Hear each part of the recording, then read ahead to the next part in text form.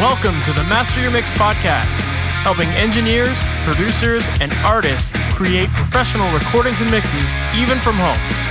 I'm your host, Mike Indovina. Let's get started.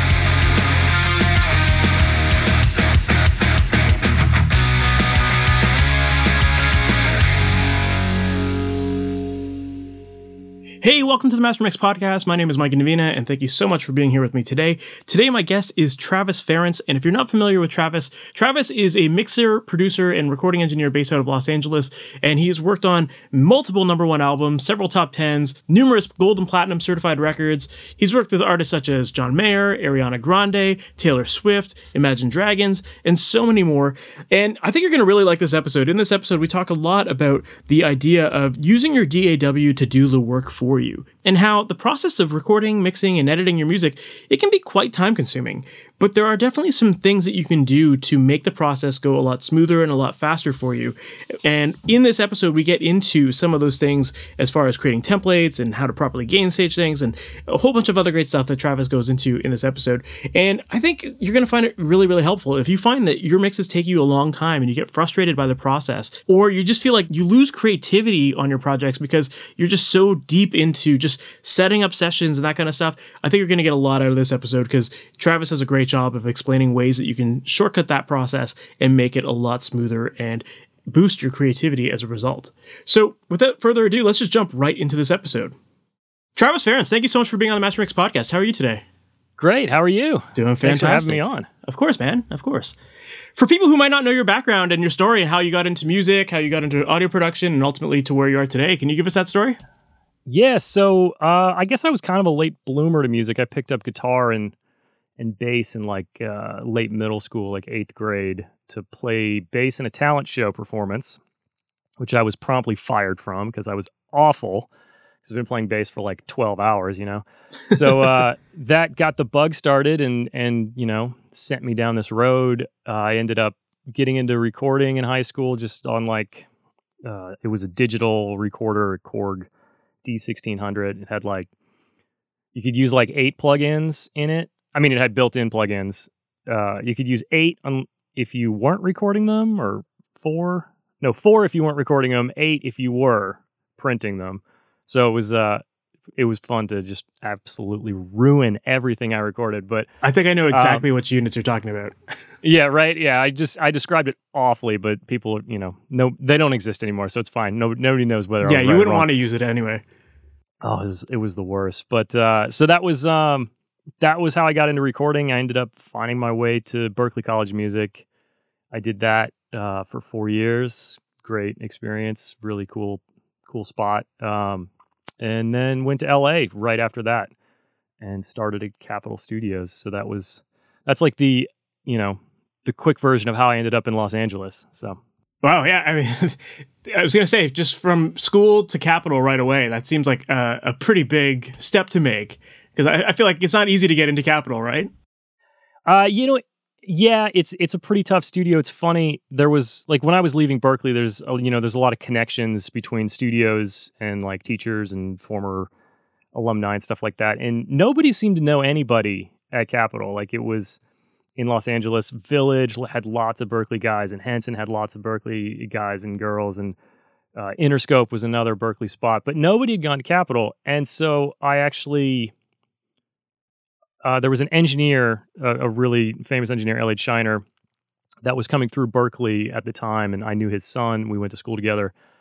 And so I got to work with him on a couple sessions, and he said, hey, when you go out to LA, go to Capitol. Tell Paula that I sent you over there, and maybe you can get a job. Do that. So I figured, well, I have to do that first before I go and just start throwing out blind resumes. I gotta follow through and see if I can get a job here. And I guess you could say I got a job. I mean, I was hired on the spot, but I mean, I was working 4 hours a week. So, it was kind of it took months really of kind of inching my way in there, but I was a paid staff member from the beginning. It just wasn't, $40 a week here, $80 a week there, but eventually it turned into, 60, 80 hour weeks. I was going to say, it probably went from nothing to a lot. Exactly, yeah, and there was a lot of, like, I had to answer the phones for a bit to kinda get my foot in the door because there was no studio runner positions, which is the job that I got, quote, "hired for" to work 2 hours a week, and, so the desk guy left, and me and another, like, floating guy, we just split that desk job answering phones, and then our reward was we would get some extra studio shifts, and then eventually, I don't remember what happened, but eventually there was an opportunity for me to work 40 plus hours a week as a runner, when, cleaning and setting things up. So that I jumped on that because I didn't want to answer the phone anymore. You got to do it, man. It's like part of the gig, I guess, right? I mean, the fact that you got in with a paid position right away, I think it's very rare to today's standards. Yeah, well, I think at the time, this is like, I don't know, this is like 2006. And I was torn between Nashville and Los Angeles because I grew up in North Carolina. I think I left that out of my speed intro. So going to Nashville made a lot of sense because I thought, I felt like I was Southern, even though my parents were not from North Carolina. That's why I have no accent for those that are like confused. But, the story at that time in Nashville was intern for X amount of time and you may or may not get hired. And it seemed to be a really tight community. And I had a lot of friends that weren't getting jobs really quick there. And all my friends that were going to LA, that wasn't the case in LA. It was all minimum wage runner positions, with varying number of hours, but there was not a lot of internships that may or may not result in a job. So that and, the weather going from Boston, Massachusetts, where it was like freezing, for spring break and coming out to Los Angeles where I was wearing like shorts and like shedding my jacket as I got off the plane, kind of encouraged me to go to Los Angeles. So it's my choice. Yeah. Well, it seemed like the better option of the two when you look at it that way, where people were kind of putting in the time and not really getting anything out of it versus like having something, even if it's low dollar, like you got your foot in the door. You're an audio professional at that point. You're getting paid for it.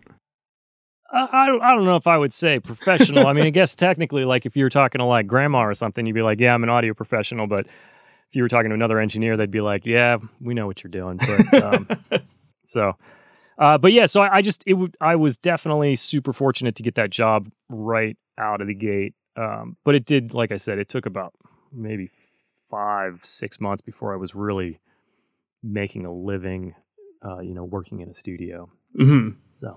Well, yeah, I mean, that's just kind of like, that's part of it, I think. It does take some time to build your way up and to build that trust with people and get your foot in the right door. And, eventually they offer you that kind of position, right?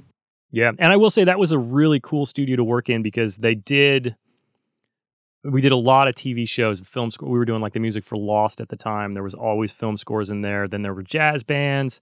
Then like Studio B, Green Day had done American Idiot, so for a while that was like a hot rock room. I mean, it still is, but it had just done a big record, so everybody was jumping in there. Studio C was always doing surround sound film mixing, so there was such a wide variety of stuff to learn, and the engineers in there were like the old school classic, just the microphone technique and. It's something that I feel unfortunate to say that a lot of up and coming engineers, if you're looking to get a job in a studio, it's not a lot of places like that left anymore that you can learn that stuff. So, of course, but it gives you that. I think there is something to that old school model sometimes of learning that very technical way of setting things up, and there's like a professionalism to it that I think will definitely benefit you in the long haul. Oh yeah. Yeah. Well, and I think people forget that, a microphone is it has an EQ curve. It can do some of the work for you. And when you watch those old school engineers treat microphones, like somebody else would an EQ or reverb in the box because you only have one mic. These guys are swapping a brighter mic for a darker mic. They're moving it back. They're moving it forward. And so there really is there is an art to recording, and it still does exist. And there's not a lot of people doing it, but the people that are doing it are busy doing it because they're the ones that do all those sessions. For sure. Well, I mean, there's only so much you can fix in the mix, right? So if you get it right at the source and you find all the right tools for the job, like you're almost there, right? Yeah. Oh, and you go even a step past that and fix it at the guitar or fix it at the drum tuning as well. And that's the other thing that you learn in those big studios where you're recording amazing session players is all of the players and the instruments sound amazing. Yeah. And then you put an amazing vintage microphone in front of it, and then you send it into a Neve console, and then you have a great song. And I mean, you're like mostly done at that point. Absolutely. All the ingredients are there. Yeah. So and it always goes back to the source. Of course. Versus like so many other places where it's like you get these like newer bands that don't know how to like maintain their gear or like tune their drums or their guitars or whatever. It's like, drum tuning. I mean, I think if you're doing a session and you're in a place where there is a drum tuner and you have two choices, either pay somebody to come and tune the drums and put new heads on, or like rent a vintage kit. I mean, I think you're going to get more bang for your buck if you hire a drum tuner. There's probably a lot of people that disagree with me, but I mean, if you can get the drums to sing from the beginning, then it doesn't matter where the microphones go because it just sounds great already. But if you can obviously get a nice vintage kit and get the drum tuner, put those two together, then you're set. I 100% agree with you. I think that it's like having a really expensive guitar and giving it to like somebody who's never played before, right? It's like you're not going to get a good sound out of it. So yeah. it's like just tune up the instrument, and that's like you're kind of a little further along the lines, and hopefully you've got a good drummer that can play into it and that kind of thing, right? And they'll make anything sound good as long as it's in tune, really. Yes, exactly. It I don't know. For me, the thing that I've taken away, like I've been doing this for like 15, 16 years. I'm starting to lose track. But a great song and a great musician, and it doesn't matter what you put in. You don't have to be at Capitol. You could be in your basement with an SM57 and you could sing and play guitar into the same microphone. Just, make sure you back up enough so it gets the whole thing. And if it's fucking great, then it's fucking great. I hope I could swear on your show. Yeah, you absolutely fucking can. It's perfect. Okay, good. Because that's what it comes down to. Because if the content's not good, the mix isn't going to be great, the recording's not going to be great. Like, just it's the song. For sure. Absolutely. I mean, there is that like hierarchy of like the whole signal chain has like a massive hierarchy to it, and it definitely starts off with like the musicians and the songs and yeah, for sure. All that other EQ and compression and all that stuff you add after the fact isn't going to mask something that's bad to begin with. You can't polish a turd. Exactly. That's just what it comes down to. Yeah. I think Gene Simmons is saying is, you can't polish a turd, but you can spray paint it gold, but it's still a turd. It's just shiny. Yeah. It's still the same, right? Yeah. Maybe somebody's looking for a shiny turd. That's like, there are a lot of those out there. Depending on who you ask, there are a lot of those out there in certain genres of music, I guess. Totally. But that's a really good point that you brought up about drum tuning, because I think that is something that I think there's a lot of drummers that don't even know how to tune their kits. And as a drummer myself, I find it frustrating that, I know guys that are really good drummers, and I'm like, how do you not know how to tune a kit? And so I do think that it's really important for engineers to learn, just learn the basic maintenance of instruments, like regardless of if that's your primary instrument or not. I think it is important to understand those things so that in sessions you can at least come to it with some sort of basic knowledge and hopefully make your session sound better just from tuning, Oh yeah. Yeah. And I am definitely not the one to tune your drum kit, but I can tell you, like, when there's something that I know we can improve, whether it's, getting a little flub out of there or Tom's just not really singing right or intonation between toms will make you crazy too. Like if they're too close or too far. I mean, you kind of have to be musical in the way those things go. But I can't fix it. So I pray to God there's somebody in the room that knows how to fix it. So yeah. And I'm sure somebody's listening to this right now thinking like, well, you could just add samples over top of it. And I guess, yeah. There are styles where you're recording triggers basically. I mean, that's cool too, Yeah. But even still, like you're gonna have some overheads, and the tones of those drums will still come through usually. I guess if it's just triggers, then you'll hear just taps. Oh yeah, yeah. A shitty snare in your overheads is always going to sound like a shitty snare. It's always going to be there, even if you put those good samples on top. You're always going to hear it. And cymbals. Getting a drummer, like if you're a drummer and you're listening to this, and like you're not in the studio very often, like really think about the studio is very different from live. And you said you're a drummer, so you understand this, but like the way you dig into those cymbals can really change how the engineer can handle the compression on those drum kits. So if you're just slaughtering the cymbals and you're slaughtering your hi-hat, like your hi-hat's going to be in the snare mic. Let's be honest, I'm going to mute your hi-hat mic. I'm only putting it up there just so that you see a mic on the hi-hat, but we're never going to listen to it. But yeah, there's a lot to playing the kit that also goes to making a great drum recording. Of course. Well. Yeah, that's a great point to bring up, and I actually remember that from my own experiences being in a studio. Like I was always a heavy hitter, like live, like whatever, you just like have fun and you bash away, right? And I remember like recording at a session, and the engineer was like, okay, that's great, but like cool, like 20% lighter. And it's like, yeah, okay, feels unnatural, but we did it. And then I was like, oh shit, like my toms actually like resonate, and like there's body to them, like I'm not just pounding through the skin and cutting it off. That it makes such a big difference when you play to the studio and you kind of play a little lighter on your kit sometimes. Yeah. Have you had anybody tell you to play like no hat and no cymbals and just like kick snare toms? Yeah. You have to do it. And you know what? I love it, to be honest. Okay. Some drummers can't do it. They're like, I can't do that. I long for the days when I can record a band like that, but like so many guys hate it.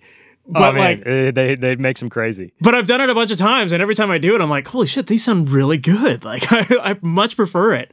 But because you can do weird. Crazy stuff to that drum kit. Like if you don't have that cymbal, you can get really aggressive with your saturation and your compression in ways that you could never do, even if there was just closed hi-hat. So, but it's such a weird process, but it definitely like it's kind of freeing as an engineer after the fact when you're mixing. Like you're just like, I don't have no cymbal bleed. I don't have to like gate these in a weird way and add weird EQs to get rid of this resonance here or whatever. It's awesome, but yeah, not many drummers can do it. Yeah.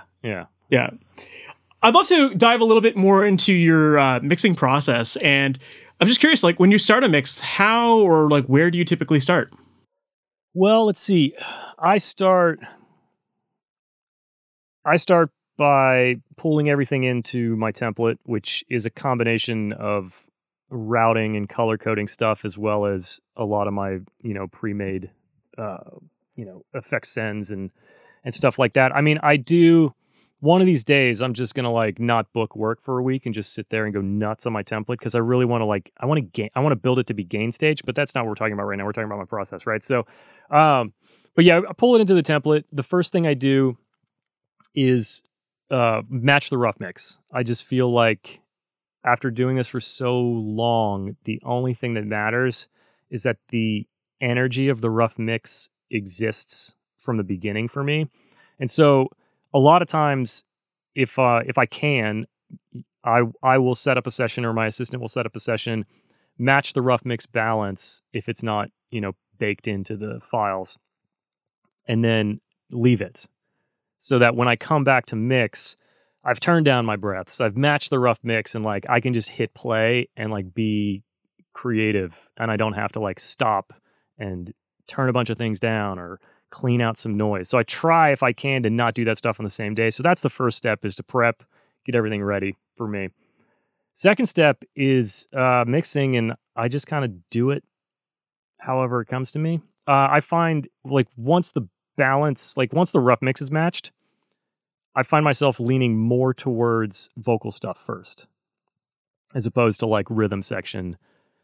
And then maybe I'll do like drums, bass, and vocal, together. But for me, mostly I'm living in the pop space, like for anybody that isn't unfamiliar with my work. So it's vocal is everything. Like this is the only thing that matters, really, unless there's no vocal and then there's some other element. So that's the other key that I think is to, as quickly as possible, identify the most important parts of the music. And so like in the intro, that might be some vocal sample thing or some like octave guitar thing. But then as soon as the vocal comes in, obviously the most important part is the vocal. And then you can carry that through until the next moment when the vocal's not the focus. So that I think will make anybody's mix go faster, because your job is to, take the listener on the journey that the artist and the producer, have created. So anytime you're getting lost in the most amazing guitar tone ever when they're supposed to be listening to the vocal is just like kind of, in my opinion, a waste of time. But I mean, not that like you shouldn't get in there and like tweak everything, but there's priorities. It's priorities. So yeah, generally I'm starting with vocal stuff and, spend 20, 30 minutes just getting a better vocal sound than the rough mix has. Get some effects that are similar or effects that I think work better. Then I'll kind of cycle back through the instrumental. And then I try to keep everything playing at all times unless I'm like looking for problem frequencies. I've become not much of a soloer, become less of a soloer. God, that's hard to say. But everybody knows what I'm trying to say. Yeah. Putting things in solo. Exactly. Don't solo anything, okay? Yeah. So I just find that like listening to everything in context is going to help you get to the end result faster. But I will say that there is a stipulation on that. And the stipulation is that you've got to spend like 5 or 10 years of your life over compressing, over processing, soloing, ruining. You basically need to ruin like 1,000 songs before you ever do anything where you're like, yeah, this is easy. So there is a journey. Like, if it's your first mix, I think everything I just said will like help you get to the end result faster. But there's a lot of learning in, overanalyzing the drums for like 9 hours. Like, I don't think that's going to make your mix better, but you need to do it at some point in your journey to like understand how to mix a song properly, I think. For sure. There's like a point of diminishing returns as well, right? Yeah. Like when you're first starting, you just have to go through that experience and learn the hard way and mess it up a couple times, and you figure it out for next time, right? Yeah, you have to, say yes to every gig, even if it's styles of music that you don't like. You just have to do everything. And then that's also how I've talked about this before on my podcast or on other podcasts. You kind of create, that's the only way to create your sound or figure out like what your thing is to do a bunch of different things. Like, and maybe like in my case, there's a lot of stuff that I take from my Capitol days that really shape the way that I mix pop songs. And obviously pop music doesn't sound anything like jazz and film scores and classic big band records. But there's that like fidelity aspect where it was like always respect the fidelity of something that I came up through. And I think that kind of, mixes together. So you kind of got to go on a journey, and then eventually you know like what your quote sound is. Yeah. Maybe your sound is that you have no sound. You're just a chameleon. Some people don't. Some people, every mix is different, but that's right. But that's their thing. I guess that is the sound. That's their sound. Their sound is whatever your sound is. Yeah. But I love what you said about trying to find the priority in the mix, because I do think that is really important. And I like that you brought up the idea of like you might have a guitar intro, but then the vocal comes in and like that guitar is no longer important at that point.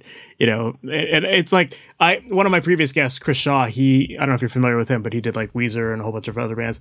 But he brought up a great exercise for it, and he basically said that like if you were to sing the song to somebody, what would you be singing? Would you be singing like the intro riff and then the vocal, or like basically if you like took like Smells Like Teen Spirit, you'd be like da da da da da da da, right? You'd sing like those parts, and based on what you would do in that case, that is your priority right there. Like that's the easiest way to identify the catchiest thing in the song. That is exactly, yeah. You should take everything I said, delete that, and then just drop that piece of whatever Chris's podcast in there, and just pitch shift it so it sounds a little bit like me. That's exactly what I'm talking about. It's like whatever the hook is at that moment is what's important. And I think that people would be surprised what you can do to something that seems a little bit weird to make that thing like you might actually make the snare darker, because that makes the vocal shinier in that section, or it's the relationship in the whole. The relationship of everything is what I think is important. So it's like once you identify that hook, let's say it's the vocal. I'm just going to talk about vocals all day. Sure. Then that's like the only thing that matters in that section. So when you're EQing your guitars, or even when you're in production, you're adding a synth pad or you're adding a percussion overdub. Like, what's that doing to the vocal? Like, if you're playing crazy 16th note tambourine over top the vocal, like, and it's like acoustic guitar vocal 16th note, I mean, like, is that really what you want people to listen to? So, and mixing is the same way. It's what you just have to hear how everything interacts. So it's like if I'm making changes to the guitar, I'm listening to the vocal while I make those changes a lot of times. If I'm making changes to the snare drum, I'm listening to how the vocal changes when I push the snare drum up, or if I add more reverb to the snare drum. It's, for me, it's all about, staying focused on what's happening to those key elements when you're making mix moves. Which is why soloing is out the window for me these days. That makes a lot of sense. Yeah, you kind of over time learn the different relationships and where different instruments fight for the same space and same frequencies. And based on that, like, depending on your priority, you know where to look with EQ or whatever, right? Totally. And I mean, there's so many tools that you can use that, will help you, quote, cheat. Or sometimes, like, let's be honest, if you're not in a perfectly treated space, then you're having you're having listening issues. You can't really make decisions. So if you can put like FabFilter Pro Q3, I love to use for this. If you have that on your vocal, which I have that on like basically every track in my mix, there's a way that you can layer something else visually on the Pro Q3. Am I describing Yeah, this? you're right. Yeah, there's like that masking feature or something, right? Yeah, so like, you can have kick and bass. That's easy, right? So you put an EQ on the kick, you put an EQ on the bass. You can see the kick on the bass, and you can see that, oh, they're both like really like living in 60. Maybe one of them needs to live somewhere else. But if you're in like an untreated room, you're not really going to hear that like you would in like a professional studio. So like, anyway, so back to the point is that there's a lot of tools that you can use that'll make some of these things work out better for you. Soothe has a sidechain feature.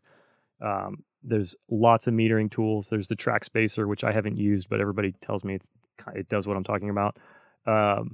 So yeah, I would always recommend thinking about how everything interacts with everything else. Yeah, that's great. And it is, all these tools are great, and there definitely is a lot of benefit to it sometimes. But again, you always have to be cognizant of which instrument is that priority, and so that you can make the decision of which thing to cut, right? Which tool, yeah, exactly. You're going to see these, like, with FabFilter, everything just goes red, and you're like, oh shit, everything's masking. Like, what do I do? Cut, right? And like, that can be dangerous. So yes, that is dangerous. Yeah. Yeah. You wouldn't have anything left in like anything from like 200 to like 1,000. It would just be this giant hole. Yeah, you just get like fizz. But those are great tools to definitely use when you're first getting started and identifying those problematic things. And those are other ways that you can train your ears to hear those things. Because if you don't know what you're looking for, you're not just going to start randomly cutting. You kind of have to have a sense of what is causing problems, right? Yes. Yeah. Well, and this is a complete, absolute tangent, but I just finished building this studio in my garage, and I've worked in a lot of studios, and this is like the best I've been able to hear anything in a long time, like outside of like studios like Capitol. And so I've decided that I'm not buying any more plugins now, like, because once you can hear everything, then you understand what was wrong with your mixes when you were in your old production studio, or all of a sudden, like, you realize that you were a lot of times fighting your environment more than you were fighting the content of the record. It's like the bass may not have had as much low mids as you thought it did. And then you did a bunch of crazy shit, and that's why you're, it's thin or whatever. This is all stuff that people think about, but I think until you've been in a space where you actually believe everything is true, you have to remember that you can fool yourself. When you're sweeping around looking for like that bad frequency, there's an aspect of the room that's going to come up when you push that, when you boost and like search, right? you're just boosting something like 20 dB, and the room might boost it 20 more dB, and all of a sudden you're like, oh my god, that's the thing that sounds horrible, but that's your room, and you just took out the fundamental of the piano, something like that. Yeah, that's a really good point. Like, I think, yeah, a lot of people just don't know their rooms, especially when they're just getting started, and it is a totally untreated thing. And so that's where, like, I think reference tracks are really important, because it's like, oh, am I hearing the problem in this track too? If I am, then okay, maybe it's just my room, not in my mix. Yes. Yeah. You got to find the ways to learn your equipment, learn your rooms. And yeah, I love what you said about just like not buying plugins. Like, I think most of us already have way more plugins than we absolutely need. Like, oh my god, I don't need any more plugins. Yeah, and it's like I just tell people, like, when you have like 5 different versions of the same 1176 or something like that already, like, just take a day and like just shoot them all out against each other. See if you notice a difference. Decide which one you like best. Maybe you learn like this one has a little bit more bite to it or whatever. Like, and just put that in your back pocket. Like, that's how you would use that tool when you need it, right? Like, you just have to spend the time, learn your gear, learn your plugins, and have that arsenal of tools that you can go to whenever it's required for the job, right? Yeah, well, that's your practice time. Like, if you're learning guitar or bass, like, you know, you're just sitting there, you're shredding your scales, and you're working on your chords or whatever. Like, I think I know I did this, and I think a lot of people do. You know, I didn't do that with audio to a certain extent. Like, I was always working on something, and to me that kind of made me think that, oh well, I'll be better after I finish this mix, or I'll be better after I record this band, or I'll get better. And you know, you don't sit around and compare your 1176 plugins like you just mentioned, and that's something that I'm trying to do more of now. And it's like, okay, let's pick my favorites of this. Let's save my settings that I like.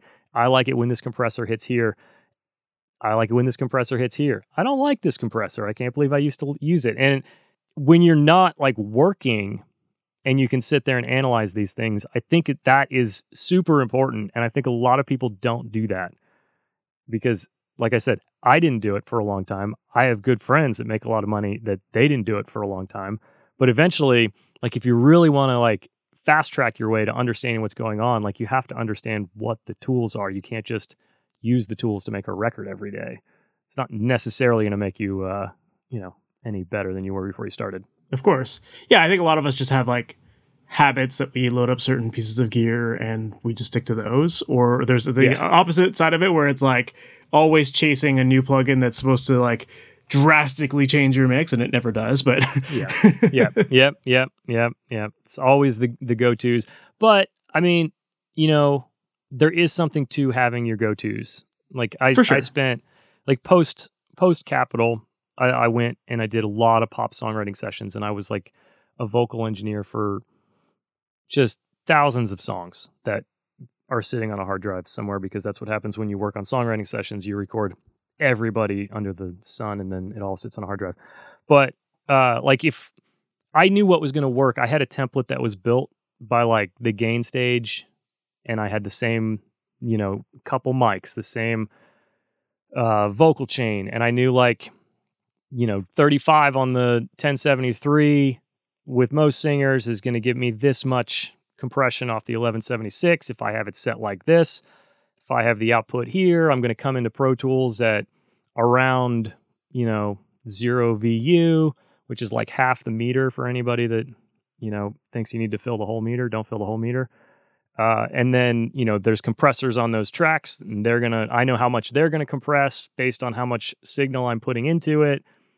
And then I know how much the delay is going to be and the reverb is going to be. And it's like, if you understand everything, you understand your tools, and you can find a way to, you know, have your go-to things that you know how they work, then you can really work fast and kind of cater to the artist's vision, or you basically, if you're engineering, you never want to be a barrier between the artist and what they're trying to get out.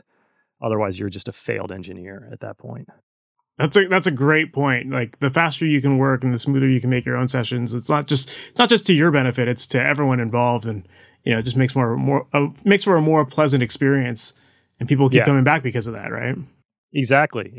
And, you know, And maybe, it means that more gets done when they work with you than when they work with somebody else. And then they're always like, hey, we get 2 songs done when we work with Mike, and we only get 1 song done when we work with Jim. Like, let's go work with Mike. He's faster. We get more done. I like his vibe. We don't have to sit around and wait for him to fix something. It's just going. So I think stuff like that is important, when you're in the engineering chair. Even For sure. in the mix chair too. Like if you have a client in the room, which is like basically never these days, you also need to, have your go-tos. Like if somebody's like, I want to distort this vocal, that's not a very good time to experiment with 4 distortion plugins. Just grab the one that use that one. Of course. That's a great point. Great point. You had mentioned earlier that you typically work off of a template, and you had mentioned the idea of creating a template that was gain staged. Could you go into more detail about that? Is that exactly what you're talking about here, of just like knowing that you're always recording at the same signal and every other plugin is reacting based on a certain level? Yeah, basically, I wish that my mix template was built out the way that my old vocal recording template was, because I knew, like I said, I knew exactly what was going to happen when signal went into that record track. I mean, so much so that I could give it to like an assistant that was filling in for me and be like, hey man, just fill the meter halfway. It's going to sound great. And so I wish that I had the time to sit down and do that with my mix template. But basically what I'm talking about is it's, if you are working with a template, you probably have whatever, your favorite drum compressor or your favorite vocals, right? If you got your favorite vocal compressor, maybe 2 favorite compressors on your track, but you're going to get audio files from somebody that are going to vary. They might not have had a compressor on it. It might be a really small file because they didn't want to distort it. It might be like a huge, like there might be a lot of gain on that file. So obviously, if you have a really loud recorded vocal and you have your 1176 plugin set to, a rational level, as soon as you drop that file into that aux or whatever, like that 1176 is just going to pin because it's not, you don't have it set to be this loud vocal. So basically I kind of want to build out a system that'll let me very quickly get all of my compressors and saturation, color, tape, just to be in their optimal the places that I like them. And right now I do that manually as I mix. Just with like clip gain or something like that? Yeah, clip gain. Like I'll go through, I'll even the vocal out, like, the verse will be quiet or whatever. I just visually kind of have a idea of what's probably going to work. But I would like to just, there's this new plugin. I don't know if it's new. It's called Defaulter. I've heard of it. I haven't used it yet, but yeah, I think it does something like that, right? Where Something like that. gains? Like, yeah, it's like it uses clip gain, I think. Anyway, that's something I'm going to look at, maybe incorporating into just like setting all this gain structure up. Because you also have to remember, anybody that didn't come up through like the analog world, electronics have like a maximum, right? When you're in that analog world, like you push the tape really hard, it like compresses and saturates, and then finally like distorts. The gear distorts. Like the optimum level of everything is kind of based on the old analog world, right? Because everybody's, I want to use my UAD this, my UAD that, my UAD this. Well, those things are modeling analog boxes that, don't sound as good as possible when you crank into them. So keep that in mind when you're like, it just sounds a little distorted. Well, that's because, you're pushing your 1176 just a bit too hard. And then you got a tape machine after a tape plugin after that, and you're pushing it just a bit too hard. And then you got a Pultec, and it's just a bit too hard. And you take 10 a bit too hards and you layer them on top, and you start to get that harshness, Absolutely. Start to break up. Well, I think, and that's why you brought up that idea of like, don't try to maximize your level inside of your software, like hit that 50% marker, because that's probably going to be more like 0 VU, which is closer to what that analog gear is meant to be for, right? Exactly. And I mean, I guess I should say, like, if you're using Pro Tools and you started, in the last couple of years, they've changed the metering. So I switch wherever I go. I switch to Pro Tools Classic. Me too. Because I know that one. Like, and it's funny to say like, oh, I really love my meter. It's like, I can tell. Like if I don't check the meter and I'm like in a session, I'm like, this feels weird. Something's wrong here. And then I'll right click on that meter and see that it's like whatever they call the new one, or digital VU, or whatever. And I'm just like, yeah, no, I can't use this shit. I can't use this. Well, it makes sense. Like the VU meter is that tool that you're used to, right? Like that's you've created a workflow for yourself that relies on a specific tool to react a certain way. Exactly. And so it makes sense. Like, yeah, it's like old school, analog boards. You always had your VU meter. It was like you're trying to hit zero, Right. like, yeah, you don't want to pin it, because then it starts getting crunchy and you're like, okay, all right. Yeah. Doesn't sound as great anymore. It starts to like fold in on itself, so. Yeah, but that's a really good point. And I do think people out there that are just getting into this maybe haven't had that analog experience. They just assume like, oh, I just got to make everything as loud as possible. And that's the way you're supposed to do it. And they hear maybe like from analog days, like, oh, you don't want to record your levels too low. So then they think, okay, well, I just got to max it out. And 0 is the highest. And that's what VU meters hit. So I guess it's the same thing, right? It's like, no, you have to understand, like, we're looking with different meters here. Yeah, there's no noise floor that you're trying to get over that's like inherent in the recorder anymore. Like those days are gone. So, if it's too quiet, you can just turn it up, as long as it's, getting past the signal to noise ratio of like the equipment, because everything has an amount of noise to it, right? But yeah, you don't have to turn it all the way up. Just don't turn it all the way up. Because then, if you only have 1 or 2 dB of headroom on your vocal, because we're always talking about vocals, and you throw an EQ on there and you're like, oh, I really want this to be nice and airy and bright.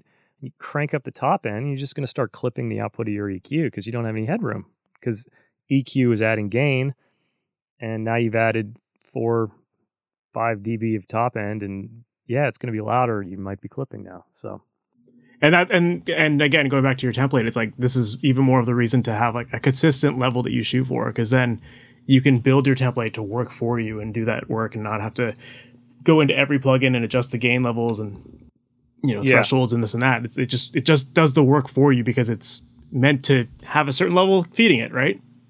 Yeah, it exactly. Well, there's no other way to say it except it starts to do some of the work for you, which I think is the key to to anything. Like even if you're sitting down to like write a track, right, and you have Ableton in front of you or whatever, and you've no instruments in there, like making a track it's like such a process. You're like, I gotta open my Contact, I gotta open my favorite, my Nexus. I don't think anybody uses Nexus anymore, but then you have to open every single synth, and then you can start making music. Like, is that really what you want to do? You want to open every plugin every time, even though you love this 808 sound? Well, just make a template that has that 808 sound, that Juno pad you like your, battery kit or your Ableton kit, like with your favorite shit in it. Like, why do you want to start from scratch? Because you want to torture yourself and make everything take like 7 days? It's more creative that way. Yeah, man. I love it when it takes me 6 days to get drum sounds. There's no budgets for that anymore. But yeah, it's like, it explains why so many people have this great idea in their head and then they start to record, or they go to record, and then 2 hours passes and they've just got their drum MIDI programmed, and they're like, oh shit, what was that cool thing that I had in my mind, like for guitar? Like you've lost it because you're spending too much time just setting up your sessions and not actually making music. Yeah, I mean, if you want to talk about like a workflow thing, like in those pop songwriting session days, it's like I watched producers sit down and make a beat, like a killer track in like 10 minutes. Because they have their template, everything's in there, because the artist doesn't want to sit there and wait, right? You find some chords you like, the artist is vibing, she's like singing, melodies into her phone. You start putting some drums down, you get like 8 bars, maybe 16 bars, like 2 kind of sections. They'd bounce it out, give it to me, I'd throw it in Pro Tools. Artists would start laying some ideas down. Look back, producer's got his headphones on, still going to town. Like 10 minutes later, he's like, hey, here's another track. Can you pop this in Pro Tools? She's going to like that a lot better. And then she's like, whoa, this is awesome. So like when you see people work that fast, when you can see like a song basically get 85% there, like far enough to send to A&R or, pitch to a movie or whatever in like an hour, you're like, oh, wow. Like this is how the world actually works. Like when there's no barriers to your creativity. that are technical that you can solve, like these are all solvable problems, then you can just get so much work done. It's, it's just being smart and efficient, really. Yeah, I love that, man. I'm 100% with you on that. I think too many people waste a lot of their time just getting stuff set up that they're always going to their go-to thing anyway. So, it's just like, why not template it? And that will make your life a lot easier. Yeah. And it's not going to make your mixes sound the same. It's going to make you more creative because you have this freedom. It's, it's like, instead of making a vocal send, like making a reverb send, opening, vintage verb at the default setting and throwing that on the vocal in that same amount of time that you did that, you could open vintage verb and change the pre-delay, pop through a couple settings. You can actually like change it, and make something custom and not like waste that time. Not that, you would just use the default, like, which does sound amazing, let's be honest. But if you eliminate that 25 seconds, then that's 25 more seconds that you can be creative. And then you do that 100 times in a mix. That's a lot of extra creativity. Yeah, I love that. I love that you brought up that point, because that's always the one complaint that I hear whenever I suggest templates to people. They're like, but isn't everything going to sound the same? It's like, no, like you're working on a different song, different chords, different lyrics, different patterns on drums and guitar, whatever. Like, it's going to sound different because it's a different song. Like, yeah, you've got maybe the template there to get you up and running, but you also, like you said, you have more time to like experiment and fine tune things. Yeah. Yeah. And it's a different day. Like, it's going to sound different because it's a different day. Like, you're in a different mood. You're going to have a different vibe. And maybe your mood that day is like a little washy and darker than normal. And it's like a little more verbed out and it's cool. Like, it's kind of a little woo woo, but yeah, everything, the song's different. The person's different. The mood's different. The weather's nice. Like, of course it's going to be different, even though all the plugins are the same. I love it, man.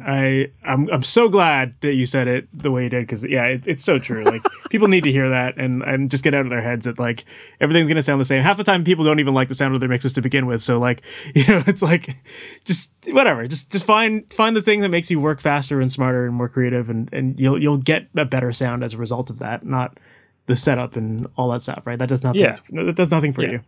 Yeah. One thing I wanted to ask you about was when I was listening to a bunch of the mixes that you've worked on, one thing that immediately stood out to me was how big your tracks sound. Like, you just have an incredible way of getting a clearly defined low end, and your songs have a lot of dimension to them. And so I was just wondering, like, when it comes to creating big low end and getting that clarity in there, do you have any tips for that? I don't know. Like I've talked about, it comes down to being able to hear it, right? So, like, low end is the thing that if you can't hear it, you can't solve it. So that's first, and if that's like you need to put some room EQ on, I'm not a fan of some types of room EQ, or you need to get some like fancy headphones or something. Like, that's the first step to solving a low end issue.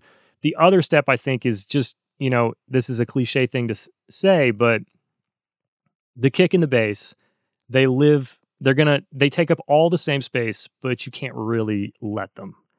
And so, like, if the fundamental of the kick is higher than the sub bass, take some of the low end out of the kick. Like, the kick doesn't need a bunch of 50 if you've got a sub bass in there that's going to carry the 50, and you've got this like nice thickness, like a little bit higher up. Bump that a little bit and like dip out some 50 where the sub bass is. Also, just clearing up space.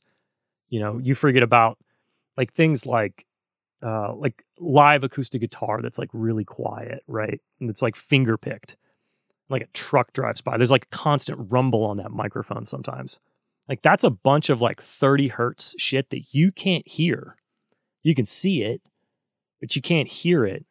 But it's also like screwing up how your speakers are moving when your sub bass hits. Like, cut that out. Like, the nylon acoustic guitar can have a hard pass on it at whatever, like 100. Like, you don't need anything else down there, because the only stuff down there is garbage. It's going to screw with everything else. Same with vocals. You get like some rumble from like room tone or something like that. Like, make sure that stuff disappears, because that stuff will ruin like 808s and kick drums, like vinyl. Everybody loves putting like sound effects and vinyl into their tracks now, right?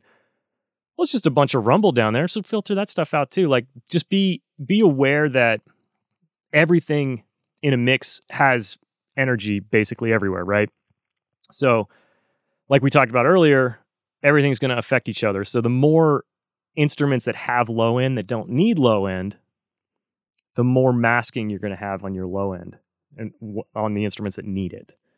And so that's, I mean, like I said, it's kind of a cliche statement, but that's the stuff I do to my low end. Is I take a bunch of low end out of other things, and I make sure that the kick and the bass both have a space, maybe it's not it's like 40 hertz and like 60 hertz, or like, it's not like, not like pushing up like 300 to make it, stick out there. Like it can be close, but you can do things like get some of the EQs that sidechain, right? So every time the kick hits, you can like take a little bit of 50 out of the 808 or whatever. And it's really just like letting those things be together. And then obviously phase alignment as well. Like if you've got 3 kick samples, they need to be in phase. They need to all hit at the same time, because nothing will slaughter your low end faster than that.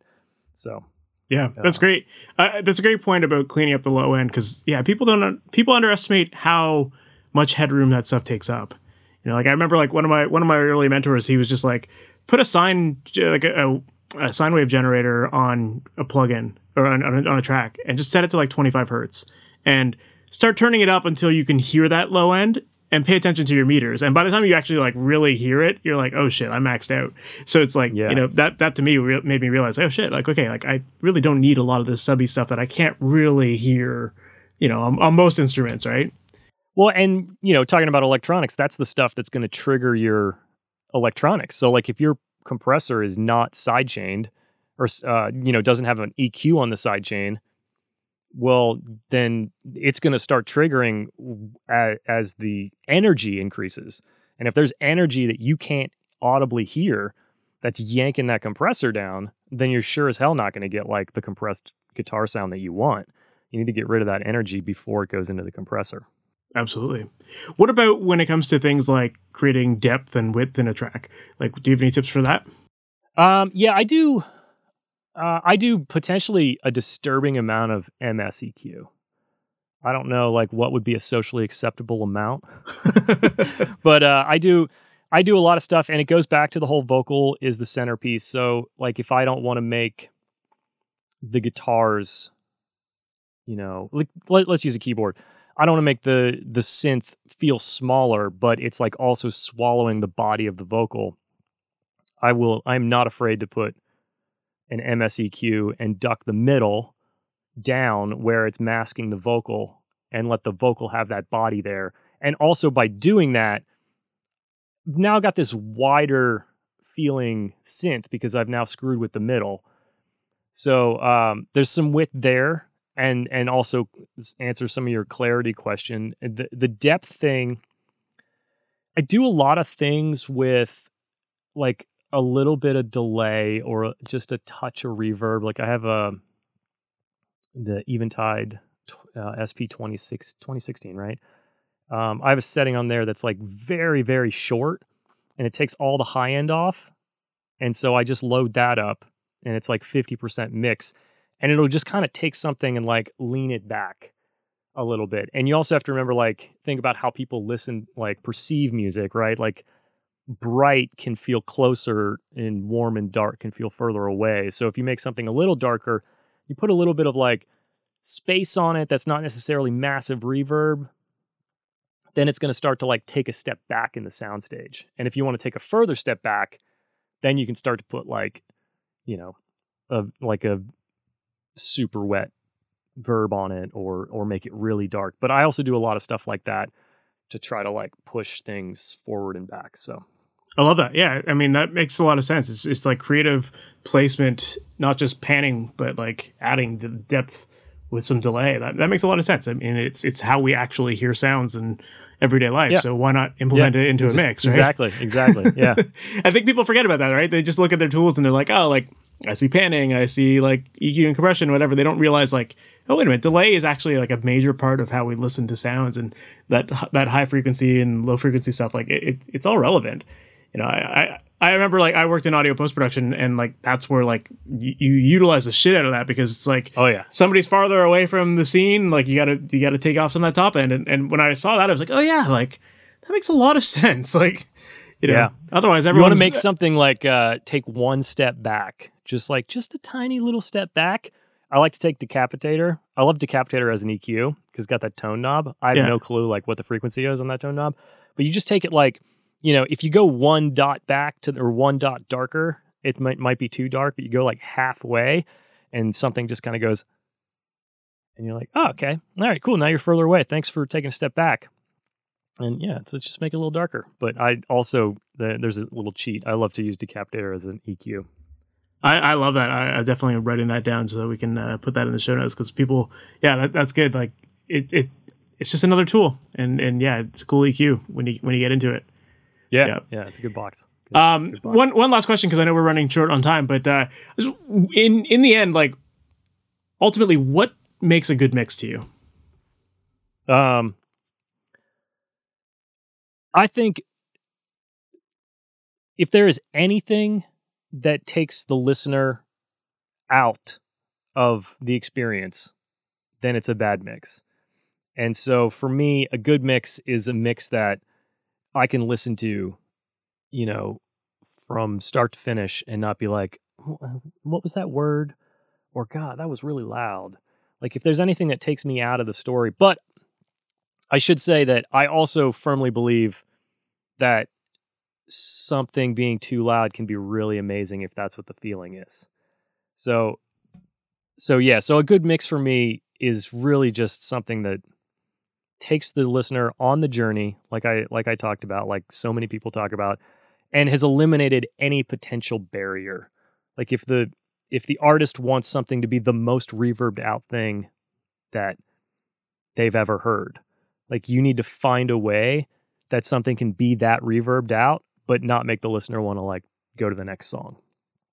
So to me, that's the goal, is whatever the artist's vision is, just put it out there in a way that every person can, you know, digest it and enjoy it and isn't turned off by it, unless they're supposed to be turned off by it.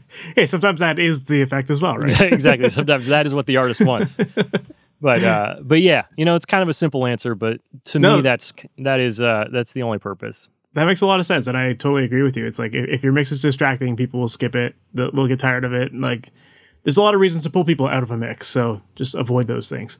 I feel like in your career, you're going to mix a bunch of songs. You're going to record a bunch of music. You're going to do a horrible job on some of it, but that's all like learning the process. And then eventually you no longer have the urge to like validate what you did, if that makes sense. Like you one day you'll like wake up and you'd be like, my sole purpose is to take the listener on the journey, and it's not to, you know, make a cool distortion sound, because you've done that like for 10 years of your career, and eventually that stuff ends. And then, you know, I think that's when mixing almost becomes easier, because you kind of give up like the rabbit holes, and you're just like, hey artist, what do you want? Oh, you want this? Cool, let's do that. Like I will do that 100%, and I'm going to have zero ego while I do it. I think I love that. Yeah. I mean, taking your ego out of the process is definitely an important thing. And it's something, especially like in the early days, so many people are just so in their heads about things like that. You know, you have to learn to drop that in, and it makes everyone's experience so much better when you do that. Oh yeah. Yeah. I basically, you know, I don't do anything that isn't the rough mix improved upon 1,000%.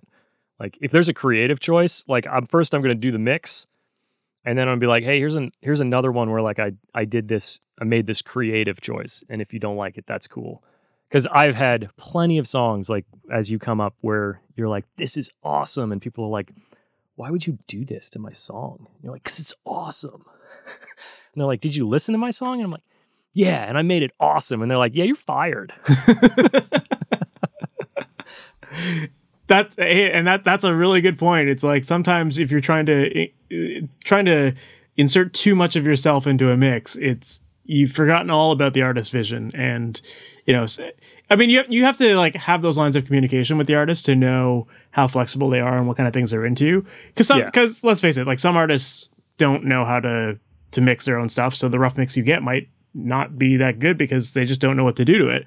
And so they are relying on your expertise and your creative opinion sometimes. But yeah, there is that balance of going overboard and being like, yeah, I distorted everything because I think it sounds cool. And then be like, we want this to be clean. That's the hardest part, I think, is when you get those rough mixes that are not good. But the thing that I make sure that I'm always doing is I'm always flipping back to the rough. And even if it's like cloudy and distorted and like shitty, like whatever the problem with the rough is that everybody knows is a problem, there's also almost always an energy and like a vibe. And if I flip over to my clean, polished, or dirty, like whatever I've done, if I feel like there is even just a 0.5% of like energy difference, then it's like, okay, I need to dissect what part of this mess I need to bring back because there's something in this mess that is cooler than what I've done. And that's, like that can't be. So I think that's actually really challenging. And that is very hard to do when you have like one of those really bad rough mixes, but you're like flipping back and forth between your mix and you're like, what is it? Like, what is it that makes me more excited about this really awful mix that I have not found in mine? And sometimes you just have to maybe give it a little bit more wash or whatever. You just have to identify that thing. And I enjoy those. Those are always tricky. Those ones are fun. It's fun. And that is kind of one of those lessons that you have to learn as an engineer too, is like kind of, reverse engineering some of these rough mixes, like it's a challenge because sometimes you're just used to your own ways of cleaning up certain things and you always cut certain frequencies and stuff, and then you hear a mix that's like, actually this is pretty cool, but how did they get this? Like, oh, they it's that frequency I always cut, like, that actually does something cool, maybe I should use this. Yeah, I'm doing a mix right now, and the producer bounced out the effect sends, which I get like, I don't know, 40% of the time, I just get like reverb, right? And well, in this case, all the vocals are in the reverb. And obviously, I can't use that because I'll never be able to print stems or like everything's going to be different. So I'm like soloing the reverb, and then I have my reverb soloed, and I'm just like going back and forth between like their reverb print and my recreation of it. And that's kind of it was a really fun experiment. I'm like, okay, there's this thicker, because I'm just listening to reverbs, right? I'm like, okay, all right, so this needs to be longer, and a little pre-delay here, and then and then you match it. But then you might find like maybe I did something I would have never done, and we'll save a little preset there for yourself later, and it's cool. Yeah, that's a great exercise to go through as well. Just listen to those little details and try to recreate stuff. I remember even like when I was in audio college, like one of our projects was for us to like completely like recreate a song, like whatever song we chose, we had to like completely redo it and re-record everything. And like when you actually start like really listening to a lot of the details of things, you're like, oh, like I never realized how much delay was on this, or, like there's so much more of like 200 hertz than I thought, or whatever, like you start to dissect this stuff and you're like, oh, that's how they did this. I like this. Yeah. I don't remember who said this, but maybe it was an article or whatever. But basically, every hit song you've ever heard has like, 4 or 5 just mistakes in it. And whether it's like, a bad mute or like a add a tune thing here or there. And you never hear that stuff until you break it down. And like, you're like, wait, was there a tape edit there? Did the end of that word just disappear? Yeah. I even remember like I was in Nashville and we did a tour of RCA Studio B, and they were playing some Elvis song, and they're like, listen to this, but like listen carefully because most people don't catch it, but like he hit his face on the microphone at the beginning of the song, and you can hear like him just like go like that, like just tapping the mic, and like most people don't catch it, but it's there, like, so it's pretty funny. Well, dude, you had so much great stuff here to share with people, and I think there's a lot for people to take from this. So I really appreciate you taking the time to do this. Yeah, if people want to learn more about you and the projects you're working on, or maybe even work with you, what's the best way for them to do that? So my website is travisference.com. I'm assuming you put it in the show notes, so I don't Yep. have to spell it. Instagram is probably the only social I'm really active in, and that's tference at tference. You can find me on Twitter. You're not going to get anything though. Same on Facebook. Feel free to find me there, but you're not getting anything. And then I also have a podcast. It's called Progressions: Success in the Music Industry. It's kind of it's an interview show, kind of like you're doing. And it's kind of for the, like, if you feel like you're good at what you're doing, or you're stuck, and you just kind of feel like there's it's like a mindset thing. Like if you want to go into like some mindset productivity type things, or just like different ways to look at, I don't know, your career growth. It basically stems from the fact that I tried to fit into the mold that was described to me by college and by the music industry for like 10 years. And I'm much happier now that I don't give a shit what that mold of success is, and I've defined it for myself. So if you want to hear people talk about that kind of stuff, that show is where podcasts are. But other than that, hit me up if you have a question about a record I worked on, or if you want to work together, or if you want to geek out on gear. I don't care. I just like meeting people. That's what I've learned over the last couple of years during the pandemic. Just talk to strangers, and it's nice. So hit me up. Awesome. Yeah, and people should definitely check out the podcast. I was, as I was telling you before we started recording, I've been listening to it lately, and it's awesome, man. Like you definitely tackle a lot of like great mind shift things that people need to hear. And I think the whole idea of like, figuring out your work-life balance and, what the industry says you're supposed to do versus what is best for you. Like that's something at least from the episodes I've listened to, I've heard a lot of that kind of stuff. And it's definitely been very therapeutic and good.